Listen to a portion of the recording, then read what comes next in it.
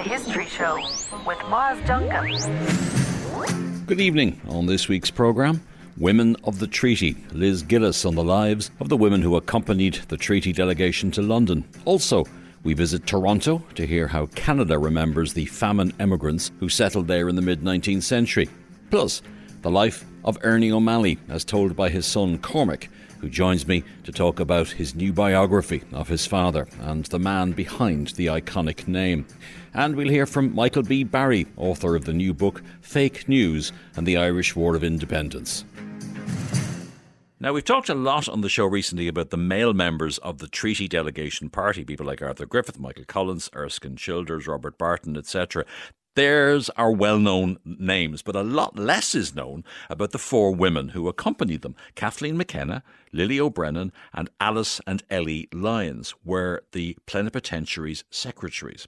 And we're going to hear now about these remarkable women and why they were chosen to partake in events that would change the course of Irish and British history. I'm joined by Liz Gillis, our researcher on the History Show, and also South Dublin County Council historian in residence.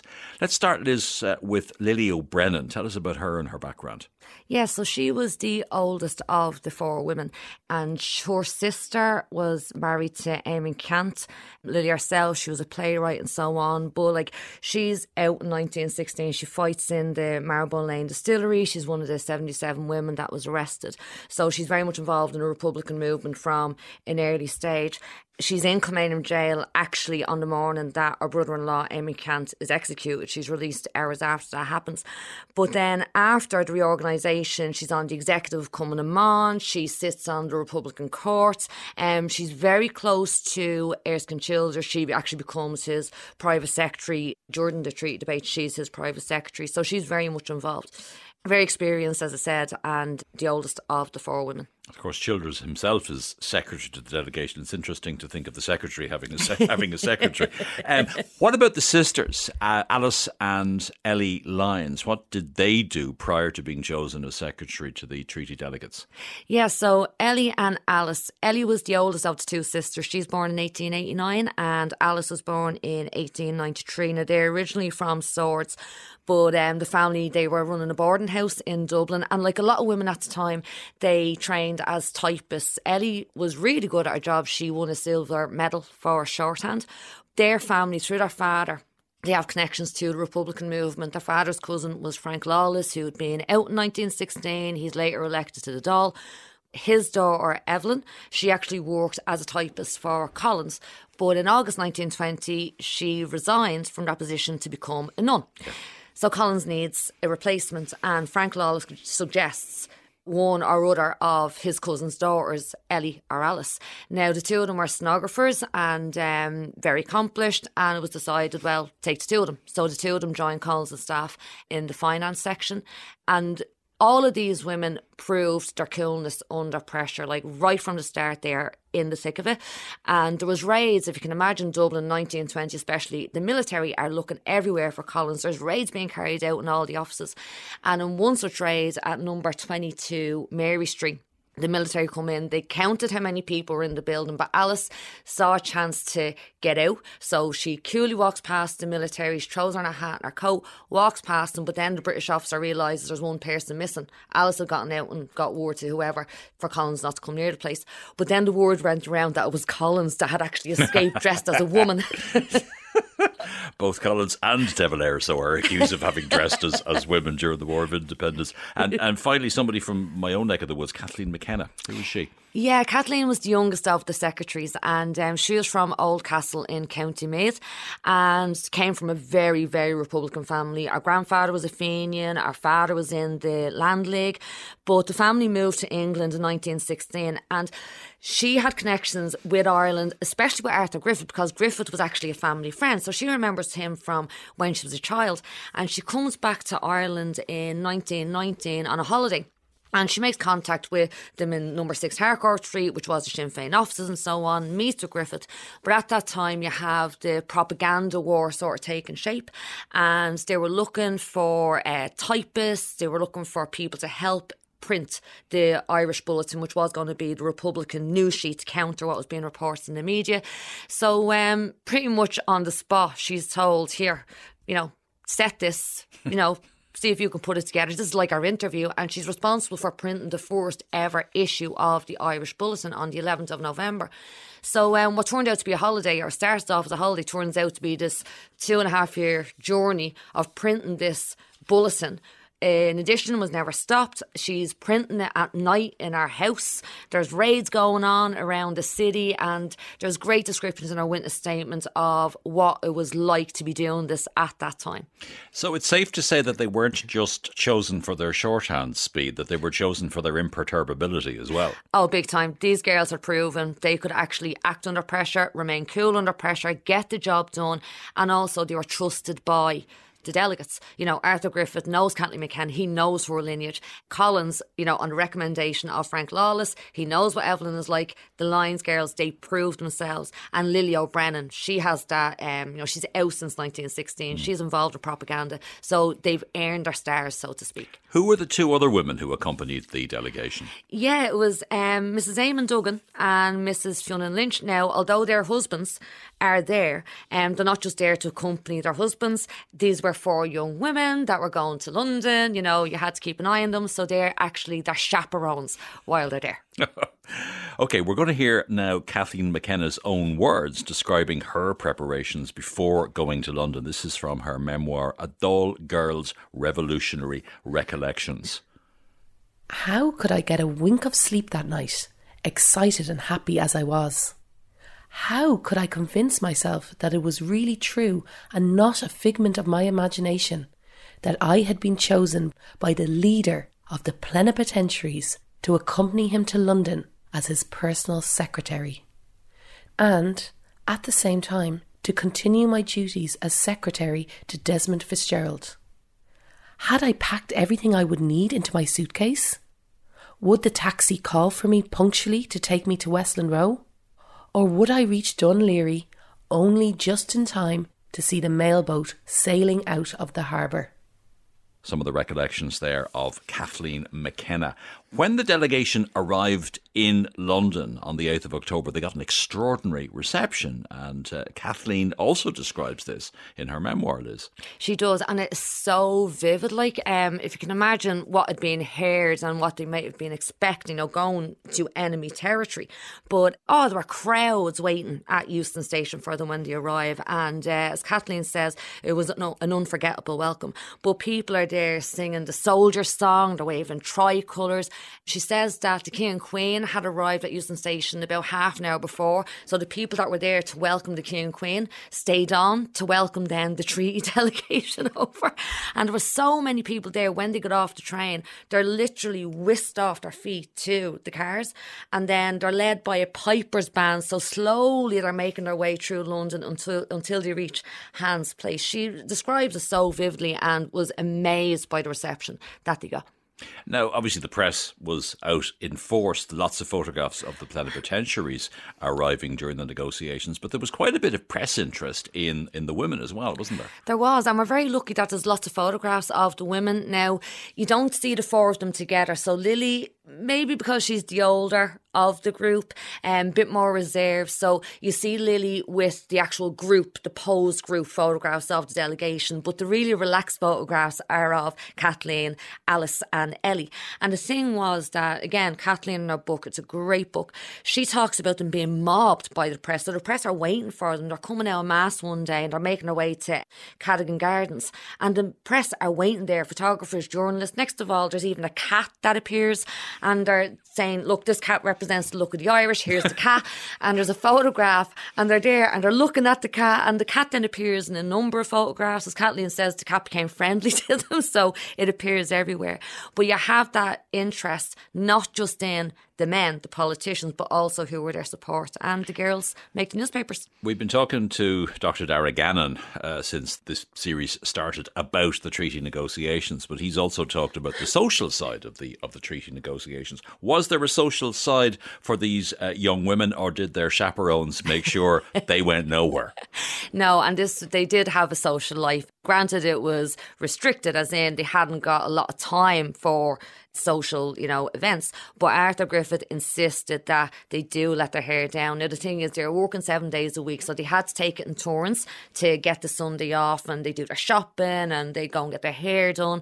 Arthur Griffith would bring them to the theatre, so they saw like the Russian ballet. They met like loads of people from the literary world, like Lord Dunsany and George Bernard Shaw. So they're meeting all of these people.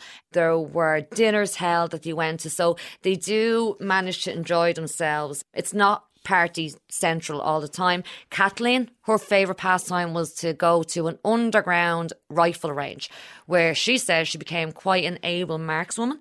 When Collins heard about this, he started to slag her, and she got really upset, so much so that she started to cry. And then Collins becomes upset because he is after upsetting her. So to make up and apologise, he gives her a present of a tiny Webley revolver, something similar to what he would have given Erskine Childers. Right, okay. Now, Collins could be a bit of a lad. He was known to be quite boisterous. Did he behave himself while he was in London? Did the rest of the delegation, the male members of the delegation, behave themselves while they were in London? Not all the time. I suppose you have to think and remember that Collins was quite young. But where you have the treaty delegation there, you also have Collins' support going over with him. So Liam Tobin, Tom Cullen, Emmett Dalton, all of these guys that he'd been operating with in Dublin during the War of Independence. And there's one event, they have a party in Hans Place that he'd organised for all sort of like the supporters of the delegation, the London Irish organisation. So it's a big do. And Kathleen again talks about it because they're there witnessing what's going on.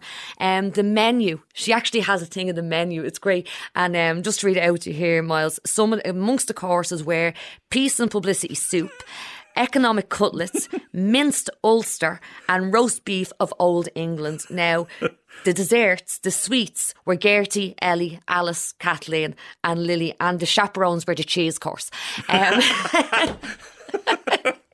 No, but then Collins arrives at this party, and with him are Tobin and Cullen and Emmett Dalton and all, and of course, they're lighting the mood and stuff, and Collins starts to get boisterous. So what started them throwing cushions at each other moves to them throwing food at each other, and ends up with them there's a bread roll war, basically. Yeah. But then ultimately it ends with them throwing coal at each other. So they're taking coal out of the coal bucket and flinging it at each other while this party's going on. Okay, well, I suppose they had to let off some steam. Now, the treaty signed on the 6th of December, it leads to an infamous split. It leads to civil war. How did this affect the four women? They were obviously four very political women. Did they take different sides in the Civil War? They did, just like the men. The women were split on the issue of the treaty. Now, Kathleen, Ellie and Alice all support the treaty. Lily, she rejected it. You have Kathleen working for Pierce Beasley in the censor's office. Now, Arthur Griffith, he sort of loaned her to Pierce, but Kathleen was so good at her job, Arthur Griffith wants her back as his private secretary, and you have this to and fro, and Pierce Beasley won't give her up, and Arthur Griffith has to say, I'm taking her, she's mine, basically. Alice and Ellie, they most likely would have worked with W.T. Cosgrave, very close to W.T.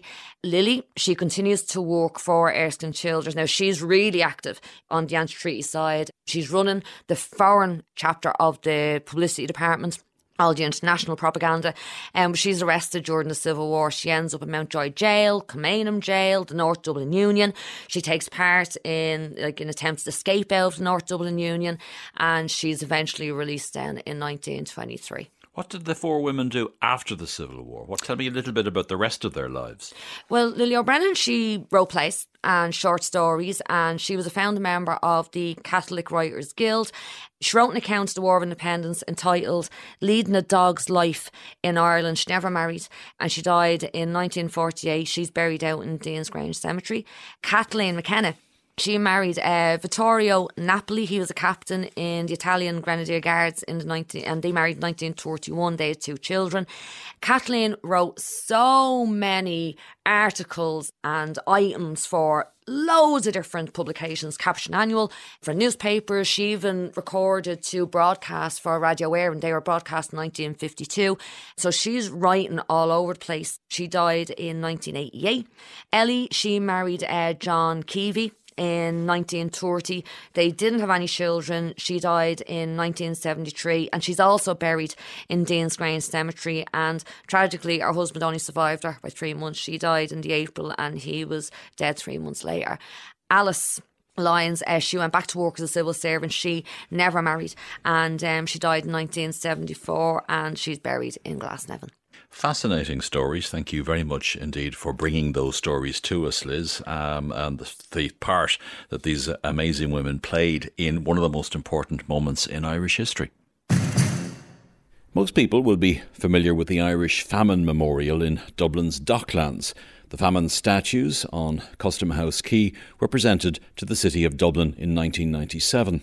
You might not know, though, that there's an almost exact replica of these statues located on the shores of Lake Ontario in Erin Quay in Toronto. Officially opened in the summer of 2007, Ireland Park commemorates the tens of thousands who fled Ireland during the Great Famine. Our reporter, Mark McMenamin, found out more. In Toronto, Canada, on the shores of Lake Ontario, lies one of the most powerful memorials to the Irish famine in North America. So Ireland Park is a memorial to the famine, chiefly, and to Irish immigration that occurred in 1847. So it's just this amazing kind of basalt monument that they've created, marking, and has all the names of, I think it's around 800 Irish people who died actually in Toronto as a result of ship's fever or typhus. This is historian Jared Ross, a native Torontonian with an interest in the Irish famine. And it's just this very evocative, you're right on the water, you're overlooking Toronto Island, and it's very evocative to be kind of in this windswept landscape and imagining people coming off these ships, usually in horrendous conditions, and then being ferried up the foot of Bathurst Street to what were called the Immigration Hospital, the Immigrants Hospital, but colloquially known as the Fever Sheds. Clareman Pa Sheehan is a lecturer in St Michael's College in the University of Toronto.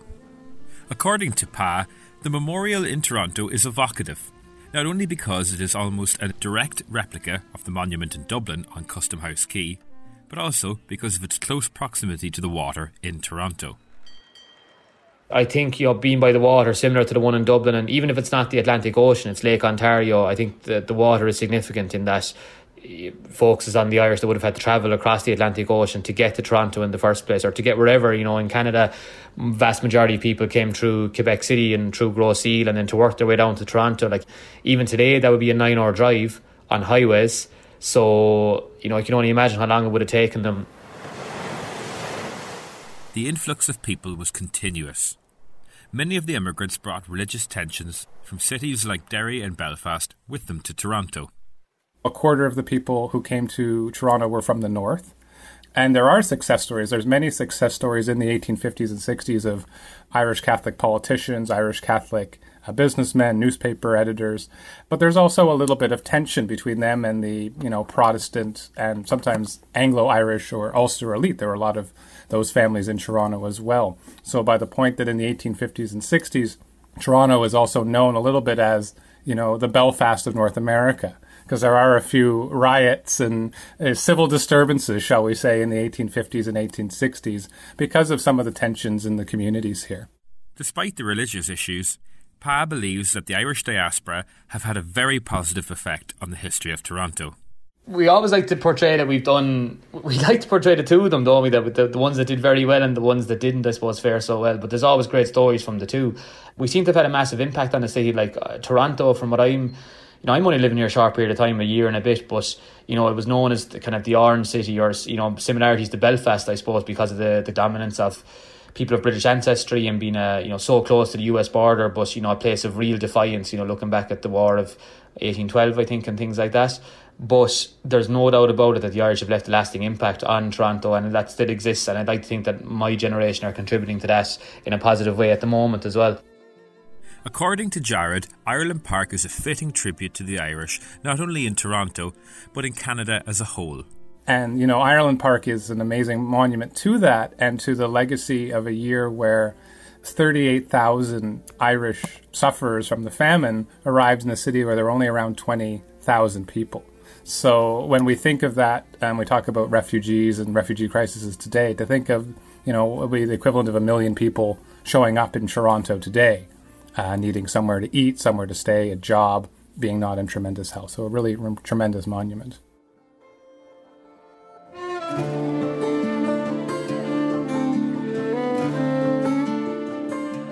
And that was Mark McMenamin reporting from Toronto on how Canada remembers the famine and the Irish people who emigrated there to escape the Great Hunger.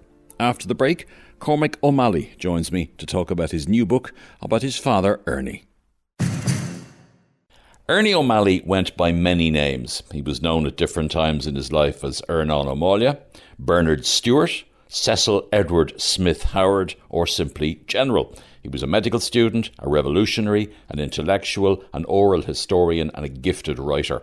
Many books have been written about his life, many books that focus on his role as an IRA volunteer and his activities in the War of Independence and Civil War.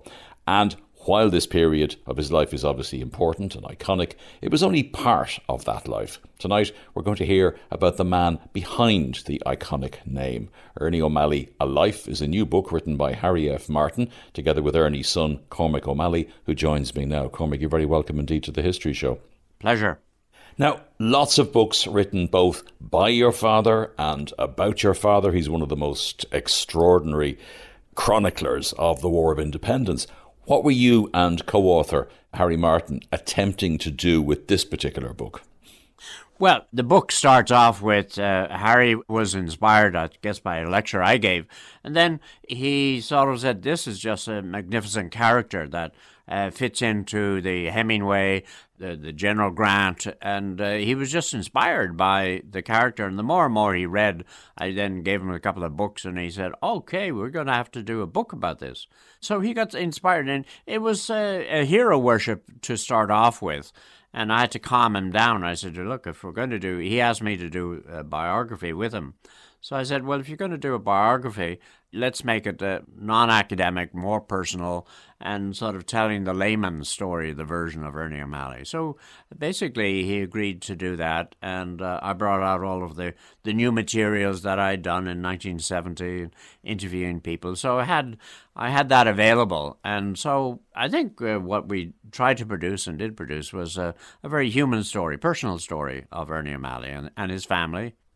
Let's talk about that family, because his early life, he came from a large family, not actually a very nationalist family. So just tell me a little bit about his mother and his father and his siblings, because his siblings kind of divide between siblings who joined the British Army in World War I and siblings who are associated with the national movement. A very fascinating family. Yeah, well, I mean, it sort of starts with Luke Malley, who's a bright young fellow, not a particularly nationalist, who grows up as a son of farmers down in Ballyglass, not too far from Castlebar. He's a local, gets his education and sort of stops at age 13, 14, but he's asked to stay on as a monitor. And as a monitor, you're in a good position to then get a job because clearly you're identified as a smart fellow. He goes into Castlebar, gets a law clerk position. So law clerk positions are not something, you want to be fairly conservative and dot the I's and cross the T's. So his life was that way throughout. He didn't want to cause any ruptions. And he lived in a house, 3-story house across from the RIC.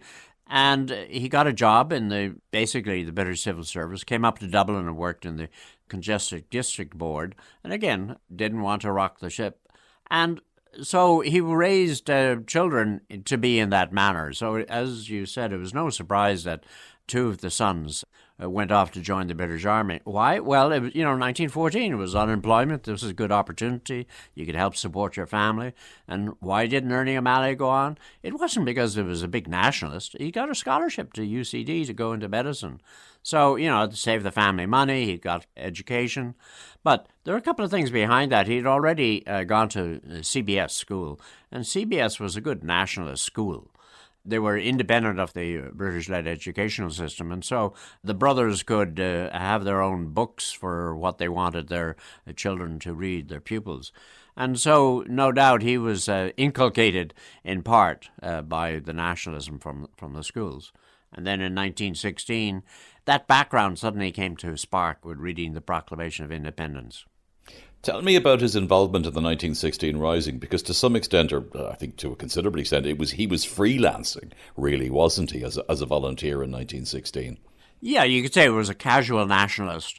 He went down to college that morning, though there was no college, it was a holiday, on Celia Street, down in Temple Bar, and went over to see some friends in Trinity, and they sort of said, why don't you join us, we'll give you a gun, we don't want to be caught up in this Sinn Féiner activity. And he said, well, he had to go home for his dinner. So he went home, and on the way home he met a fellow who was an art student. God bless the art students. Anyway, he said, why would you join Trinity? They're not us. So you'd be firing on your Irishmen. Anyway, as it turns out, he went home, had his dinner. There was very careful curfew in the Malley family, and the family name is Malley, it's not O'Malley. So he climbed out the back room of the second floor and climbed down and met up with a friend and started. He had a rifle, Mauser rifle, and started shooting down on the docks. He had not joined the Irish Volunteers. The Malley family around the dinner table would have mocked the green uniform of the Irish Volunteers. And so I often say that we don't even know if they would have supported Home Rule. As long as he had his job, it wouldn't really have impacted things. Then he does join the Volunteers and very quickly, at a very, very young age, becomes a military organiser. One of his jobs is to train volunteer units. That wasn't a particularly comfortable experience between, 1918, 1919, before the War of Independence actually gets underway. Well, what happened in 1916, I mean, he went back to the university that next week, started winking at fellow nationalists, so the trend grew. They started going to Cayley's and activities. And finally, he gave up his medical studies in March 1918, perhaps because he hadn't completed the exams or whatever. But he goes down to the headquarters with Michael Collins and, question, how many people were there in the headquarters at Collins at the time? And what to do with Ernie O'Malley. So they sent him up as an organizer to help Richard Mulcahy, who was up in Coal Island at the time. And Father started marching people around and doing things. It was early days on the role of the organizer, and bit by bit, headquarters developed the idea that they could have these roving characters who would go into brigade areas and help train them. And, of course, you would be training, at the company level, at the battalion, at the brigade level, all of whom had never had experience organizing these types of things. So it was really important to have the organizers sent by headquarters. There was always a tension between the local people and the headquarters. Is this a spy? Why is he coming to? Why does he make us work? Why do we have to do notes? What's all this lecturing stuff? We want a revolution, So they don't really buy in readily, but the senior managers on the local brigade would have. But the farmers had a great difficulty, being paraded around by a university student. Now, you mentioned youth. I mean, everyone was fairly young in that. I mean, if you look at Michael Collins's age, I think he was only 6 years older than my father. So everyone was really, really young. And indeed, the younger you were, the better chance you had been of active. And if you do a roll call as to the older men in the IRA, they may not have been willing to be as active as the younger men. So, yeah, he had that role for 4 or 5 years. He still has that role, obviously, during the War of Independence, and however uncomfortable it might have been prior to the War of Independence, it became even more uncomfortable during the War of Independence himself. I mean, that comes across in the wonderful book on Another Man's Wound. I mean, he literally did not have a shirt on his back. Yeah, he tells us a beautiful section in the book where he describes where his hat were, where his trousers were, and the trousers was for someone quite large, should I say, so he had to put the big belt on to hold it up. There's always a marvelous description of him in the book as to what he really looked like, and he would have had on his back a knapsack, and he described what the pens and pencils and compasses. He carried his office around on himself. And that was a great burden and a great weight. And clearly he got quite physically fit by doing that. And he remarks that the other men could go home to the local homes and sleep, and he had to sleep in somebody. And every 3 weeks, he'd be off to a new assignment. So it was he refers to it as a crusade. Now, one of the most harrowing sections of On Another Man's Wound is where he is captured and he is arrested. Tell us about what happened to him when he's taken prisoner by the Crown forces, because he is subjected to horrendous torture, basically, that he had to live with for the rest of his life. He was sent by Mulcahy to take the Black and Tan, newly created Black and Tan headquarters down in Innishtee. And while he was preparing to do that, he got captured and caused great difficulty for the Kilkenny Brigade members because his notes were captured. But he was also captured with a gun and equipment and maps. So those people knew that he was up to something. So he was almost shot right there in Kilkenny before he was... some general interfered with what was going on, and he'd been hit with the bayonets. His feet had been trampled, which impacted his lifelong period of walking. Anyway, he was sent up to Dublin Castle, and there was Captain Hardy and Major King. And they had already, 3 weeks before that, taken care of Clancy and some other fellows in the same room. And they mentioned that to Father. So, do you want to end up like them? So they had a series of sort of tortures and interrogations, asking him what his name was, and he gave his name as Bernard Stewart. And they put the red-hot pokers on his eyebrows and singed his eyes. So in later years, when he was driving the car at night, he couldn't see, he had to stop. And they also, Hardy went over and said, well, I'll teach you now, and answers the question 3, 2, 1, and shoots a blank pistol into his head. And needless to say, that was torture of a certain way. How did he escape? Well, they couldn't get anything out of him, and eventually they just threw him out from Dublin Castle out to Kilmainham.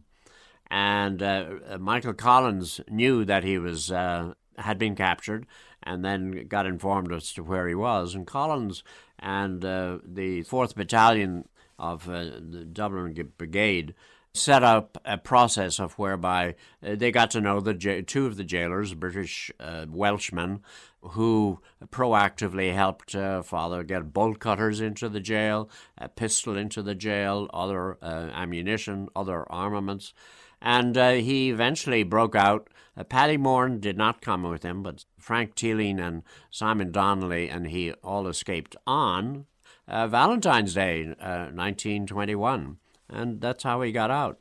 He took the anti-treaty side during the Civil War, and he was arrested. He spent time in a Free State jail as a guest, if you like, of the Free State government. He was also shot a number of times. Tell me briefly about his Civil War experience.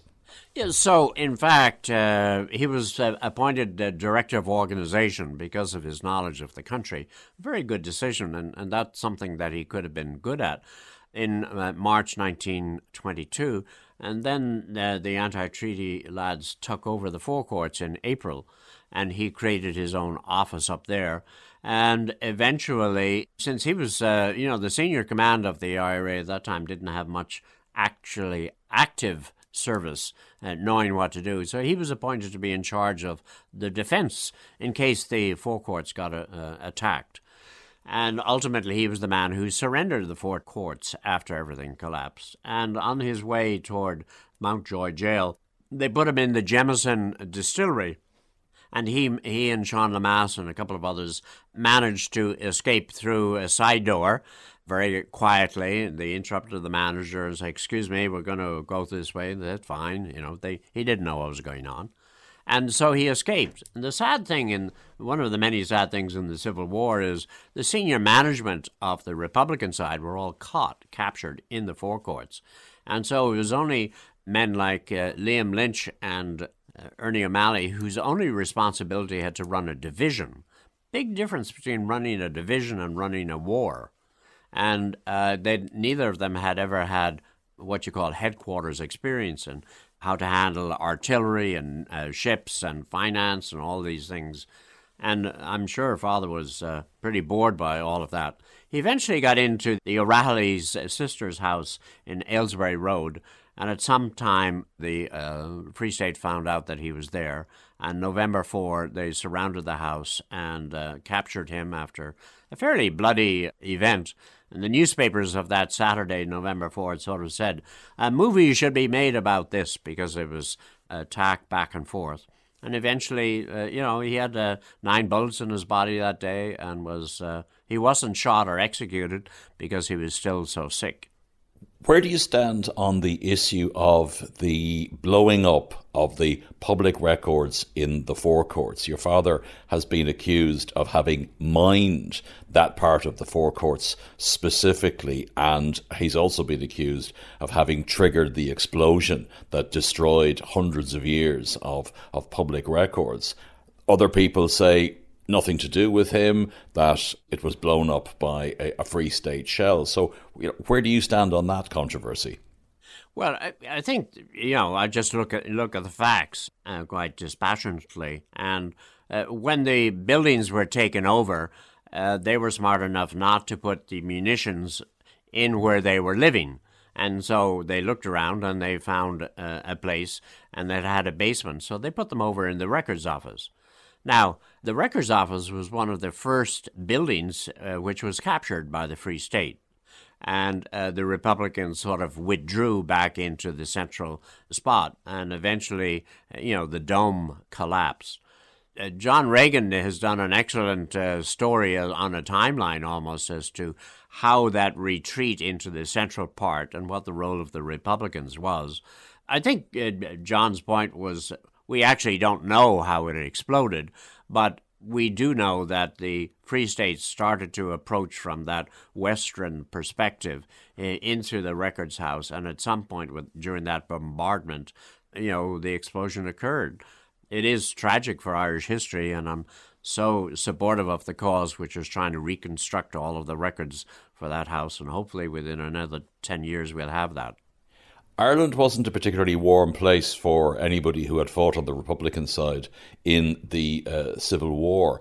Many left the country, many left for America. Your father ends up in America, but he goes to Europe first. Tell us about what he did there. Well, yes, as people were let out of jail, I think, juniors were let out first and the seniors were retained. He wasn't let out until July 1924. The senior men and many others had gone on a 41-day hunger strike. So when you combine his ill health from the wounds with a 41-day hunger strike, he was in no condition to do anything. And the rationale for the delay of release was that he might start another war. Anyway, so take the facts. He gets out of jail, goes home. Though he's still a member of the IRA and attends at least one of the meetings of the IRA Council, basically, he's so sick that he's advised to get out of Ireland, and he gets money from the White Cross and goes to Europe to recover. At this time, he has a bad heart, and he dies of heart failure. And he goes to Spain and starts rebuilding his life. And he comes back a year later in 26, tries medical school, is still having a poor academic experience. And De Valera asks him, along with Frank Aiken, to go out to America to fundraise for a paper, an idea he had that we want an independent nationalist paper called the Irish Press. So Father goes out and lectures on the east and west coast and eventually falls off that bandwagon after they had created, up to $500,000 was collected. By that time, you're right. He doesn't want to come back to Ireland. He's had a haunting time. He's a ghost figure. No one's going to employ him. His brothers can't get their medical jobs here and go to London. And so he just stays on in America, and he has the idea of writing his memoir. So, a lot of his comrades, O'Connor and O'Fallon and others, were already writing. So he decides, well, he'll write his memoir. And that's how On Another Man's Ruin and The Singing Flame were written. And in the course of that, of course, he met a lot of intellectuals and people in the Irish and the artistic community. And he was a very versatile fellow, partly because, we've often referred to these periods of imprisonment as a time of improvement or a university. And so the reading list in my book, No Surrender Here, that of the book sent into him by his advisors is a university course. And so he's well up to discuss arts and music and literature with people he meets in America and Mexico. One of the people he meets in America is a sculptor, Helen Hooker. That was in 1933. They married in 1935. The marriage didn't last, but in that early period, were they very much kindred spirits, do you think? Indeed. My mother was a prominent Connecticut family, but she was not a great student, did not want to go to university, told her father that, give me the money to be the artist that I want to do. And part of her inhibition was because she stuttered. She could create things with her hands, but not with her mind and express it in a written form. So she was smart, but she just couldn't do that. And so she knew, and she traveled broadly in art. And when she met this Irishman who also had traveled broadly and knew about art, he could express to her what the sort of the university cultural course of art. And they sort of fell in love over that whole artistic world. He had collected photography in Mexico and New Mexico. She was a photographer, a sculptor, a painter, a carver.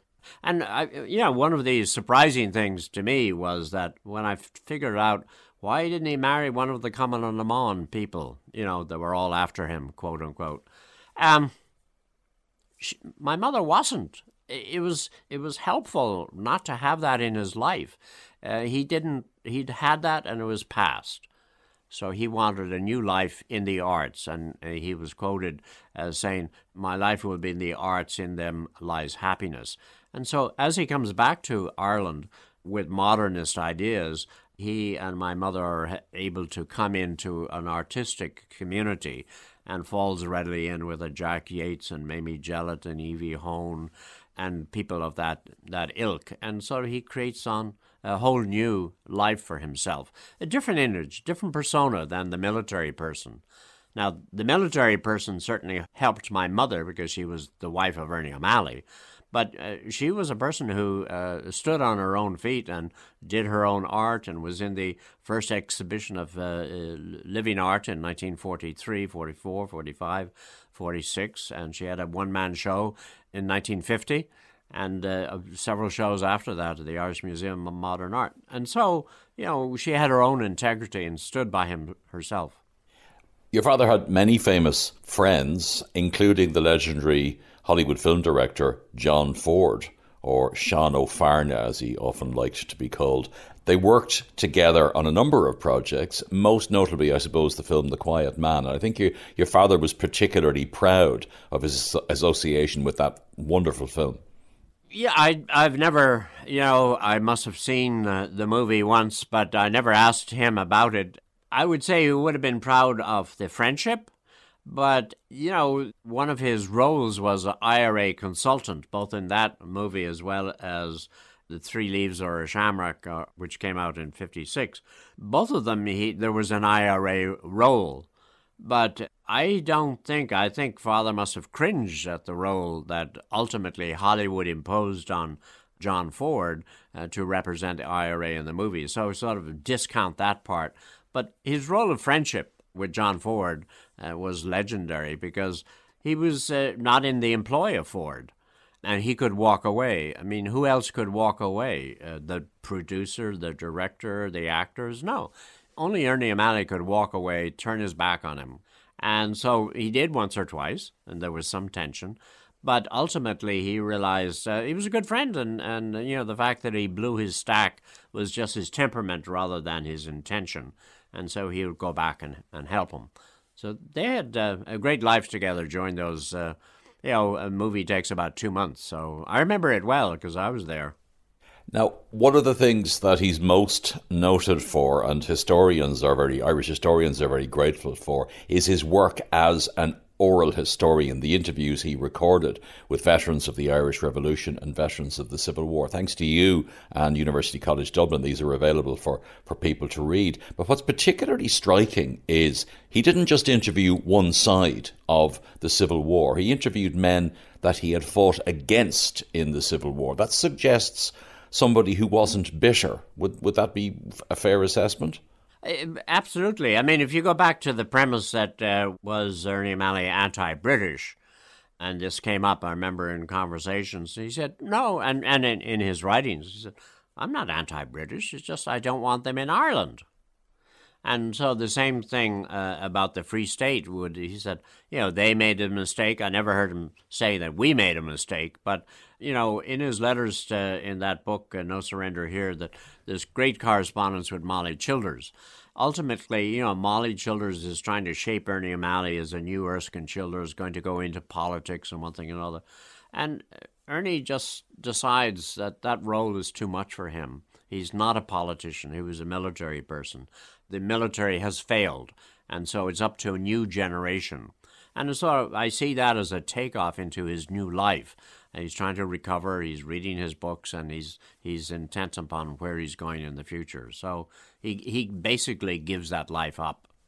Well, the book is called Ernie O'Malley, A Life by Harry F. Martin, and my guest Cormac O'Malley is published by Merrion Press and is available in all good bookshops. Cormac, thank you very much indeed for coming into the History Show and talking about one of the, if not the most extraordinary writer of the Irish Revolution and the Irish Civil War, your father, Ernie O'Malley. Thank you very much.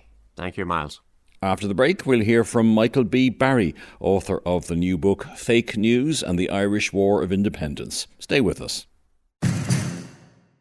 We're going to talk now about fake news in an historical context and in an Irish historical context. It's a phrase that's become hugely popular, I suppose, in recent years.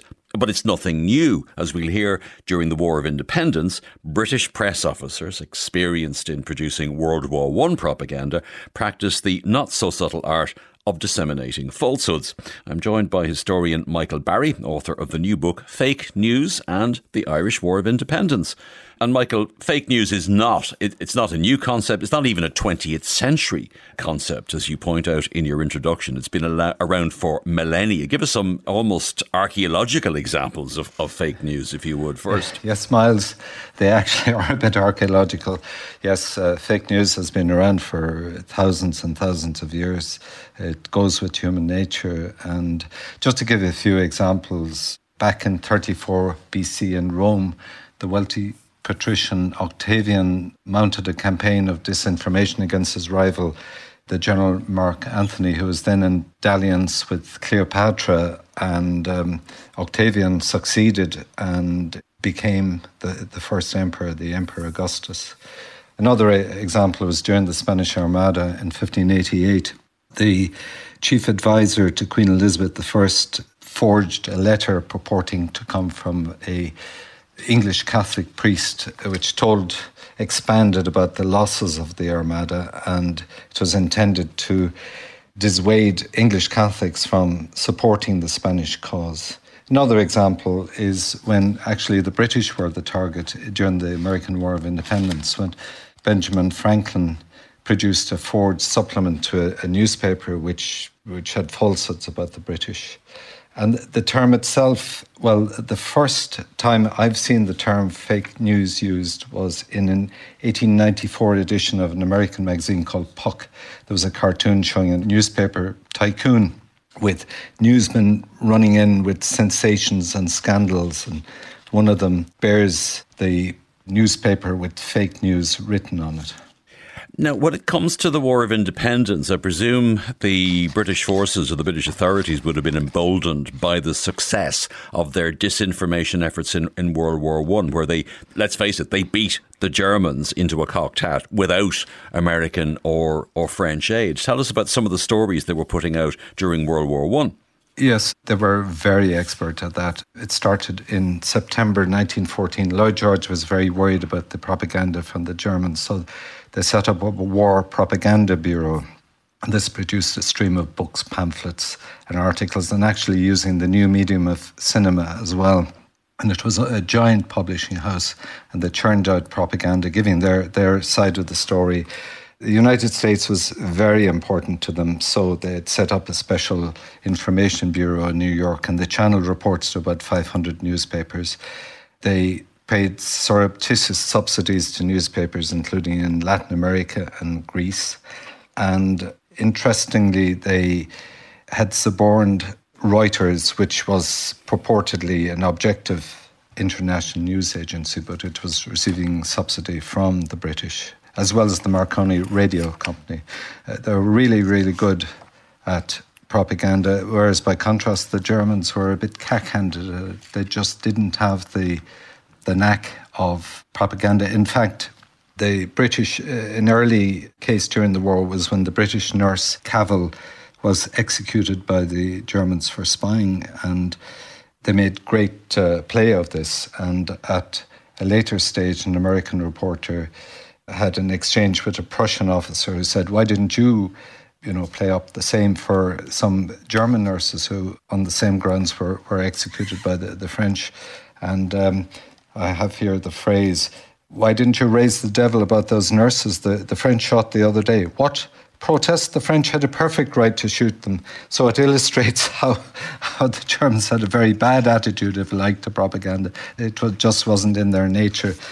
And then later on, of course, various German generals pointed out the effects of propaganda. And in fact, one proven expert in the use of malevolent falsehood, if you like, in other words, Adolf Hitler in his Mein Kampf, said that the anti-German campaign of the British was, and I quote, "an inspired work of genius." And he concluded that the propaganda by the enemy, the British, has been regarded as a weapon of the first order, while in our country it was the last resort of unemployed politicians and a haven for slackers.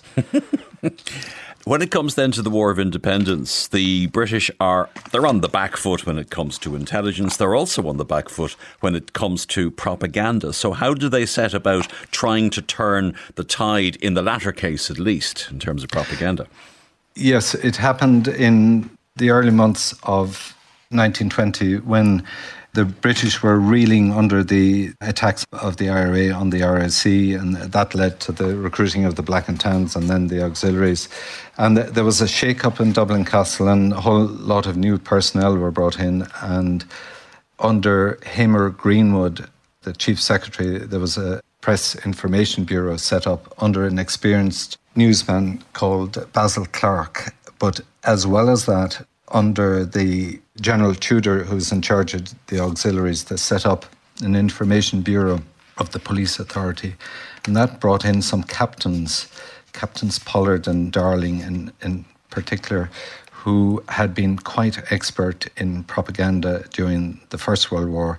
Captain Pollard in particular was a very colourful character, and he had been behind the biggest hoax of the First World War. That's the corpse factory story. This is the story that the Germans were boiling down the bodies of soldiers to make glycerol. Yes, and Pollard, who is based in a shadowy intelligence section dealing with propaganda, MI7B, claimed that he was behind this story, which was picked up by the respectable press, by the Times and by London and New York Times, and caused an absolute scandal because people believed it, and in particular in the Oriental countries and in China, where they had believed in ancestor worship, and this was scandalous. And at the time, the Allies were trying to bring the Chinese into the war on their side.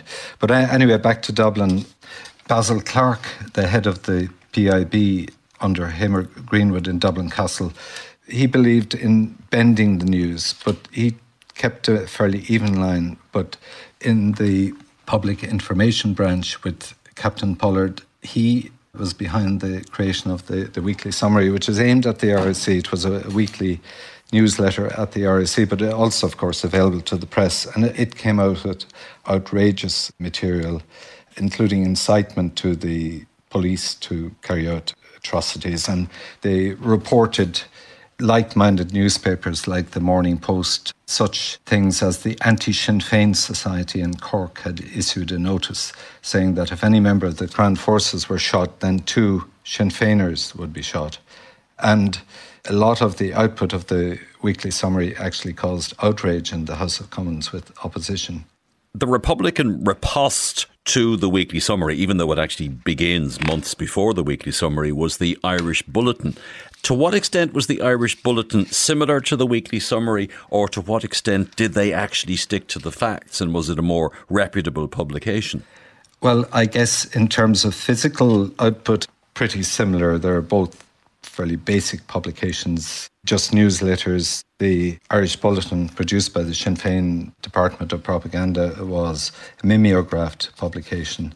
Started off very small, but they generally stuck to the facts, and they gave Sinn Féin's views, and they exposed the activities of the Crown Forces. And, as the atrocities increased, they had quite a lot to tell.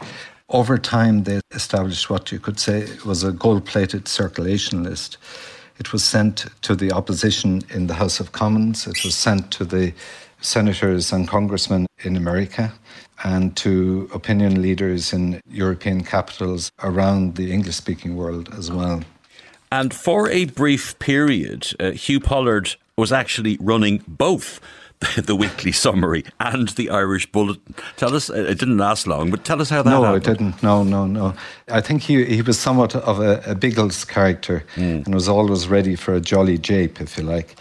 And it so happened that the auxiliaries raided the then offices of the Irish Bulletin, which of course had moved from about 20 different locations during the War of Independence. And they confiscated the mimeograph machine, but also the circulation list. So Pollard and his colleague produced fake copies of the Irish Bulletin, and it was filled with sort of nonsense saying that the Irish public supported the RSC, and it also tried to discredit Sinn Féin by saying, please come in with falsehoods to us so we can publish them. In other words, trying to imply that Sinn Féin were coming out with falsehoods. But it was very soon found out. Somebody in opposition MP in the House of Commons said to him or Greenwood, the Chief Secretary, please don't waste your money sending me any more of this nonsense. And the real Irish Bulletin continued, and they placed a little green stamp saying official version after that. So there were only a couple of fake editions of the Irish Bulletin. One of Pollard's, it turned out to be unsuccessful in the end, but you have to pat him on the back for effort. And that was the concoction of the so-called Battle of Tralee. Now, there was a basis to it. There was a background to it. There was fighting. But explain what actually happened and what was the reaction to the concoctions that Pollard came up with. Yes, just to explain that, yes, at the beginning of November 1920, there was a lot of uproar in Tralee itself. The IRA had captured 2 RSC constables, and then the auxiliaries were going through the town and burning down buildings and so on. But it so happened that there was a press junket organised on the 10th of November, set out from Dublin with Pollard and a colleague from London, 2 journalists and 2 cameramen, accompanied by 2 Crossley tenders of auxiliaries. On the morning of the 12th of November, there was an encounter between the RSC at Ballymacalligut, which is just outside of Tralee. There was an exchange of fire with the local IRA active service unit, which left 2 IRA dead. And then in the afternoon at around 4 o'clock, Pollard and the press party showed up. There were still some IRA there, and there was an exchange of fire. But the whole thing was not really a battle. It was a fairly commonplace skirmish. And a cameraman was observed working his camera. And then a few days later, Pollard and his colleague arrived back in Dublin Castle, and they were told by Mark Sturgis, who was an assistant under secretary there, who wrote a particularly racy diary, and he noted in his diary that he told Pollard to give some red-hot witness accounts of this. And so a few days later, in English newspapers and in such as the Illustrated London News, there were photographs appeared showing dead bodies lying around, auxiliaries rounding up what they call Sinn Féiners. And a few days later, on the 27th of November, the Irish Independent published a photograph of the scene as in the Illustrated London News, along with a photograph of the very same scene at Vicar Road in Killiney. And the whole thing was exposed. A staff photographer of the Irish Independent had spotted that the lamppost in the picture, from his knowledge of Tralee, there was no such lamppost there. And then, of course, there was outrage again in the House of Commons. There were questions, did the government provide these vehicles, these Crosley tenders and so on, for this fake photograph, and which was denied. And then later on, in the beginning of December, a nationalist MP related how there had been a showing of the newsreel and how in one of the shots a corpse was seen to move and the film was withdrawn. At that stage, nobody really believed the output of Dublin Castle because of this extreme falsehoods that they were emitting. They had lost credibility. It's pretty clear from what you're saying that Britain did not win the propaganda war. Did that actually shorten the war itself? It was part of the reasons for shortening it. And there was, of course, the military campaign with the continuous pinpricks of the ordinary ambushes by the IRA, plus the spectaculars such as the Kilmichael ambush and the burning of the Custom House, etc. But to my mind, what really caused the maximum pressure on Lloyd George to agree to talks with Sinn Féin was the continual seepage of the news of the atrocities in Ireland. You know, during 1920, you had reprisals all over the country where Crown forces burnt down towns and cities. And then from the beginning of 1921, many of the reprisals became official. And that seeped through, and particularly into places like America, where Britain was extremely sensitive to pressure from America. And it cut across the whole self-image, British self-image of, you know, that the empire stood for fair play and justice. And to my mind, that was one of the key factors in forcing the British to come to the negotiating table, and then, of course, which led to the truce of 11th of July in 1921. Well, we'll have to leave it there. The book is called Fake News and the Irish War of Independence. It's full of great images to illustrate this aspect of the war itself, and I'm sure it would be of particular interest to residents of Tralee and the Vicar Road in Killiney. It's published by Andalus Press. It's available from books.ie and all good bookshops. The author is Michael Barry. Michael, thank you very much indeed for joining us. Thank you, Miles. That's all we've time for on this evening's programme, and indeed all we have time for on this season of The History Show. But I'm glad to say we will be back sometime in the new year with more episodes. Our reader tonight was Ciara Clancy. My thanks this evening to Jamie Doyle and Kieran Cullen on sound, and to our researcher Liz Gillis. The History Show is a Pegasus production for RTE. For now, from me, Miles Dungan, and producer Lorcan Clancy, goodbye and have a very happy Christmas.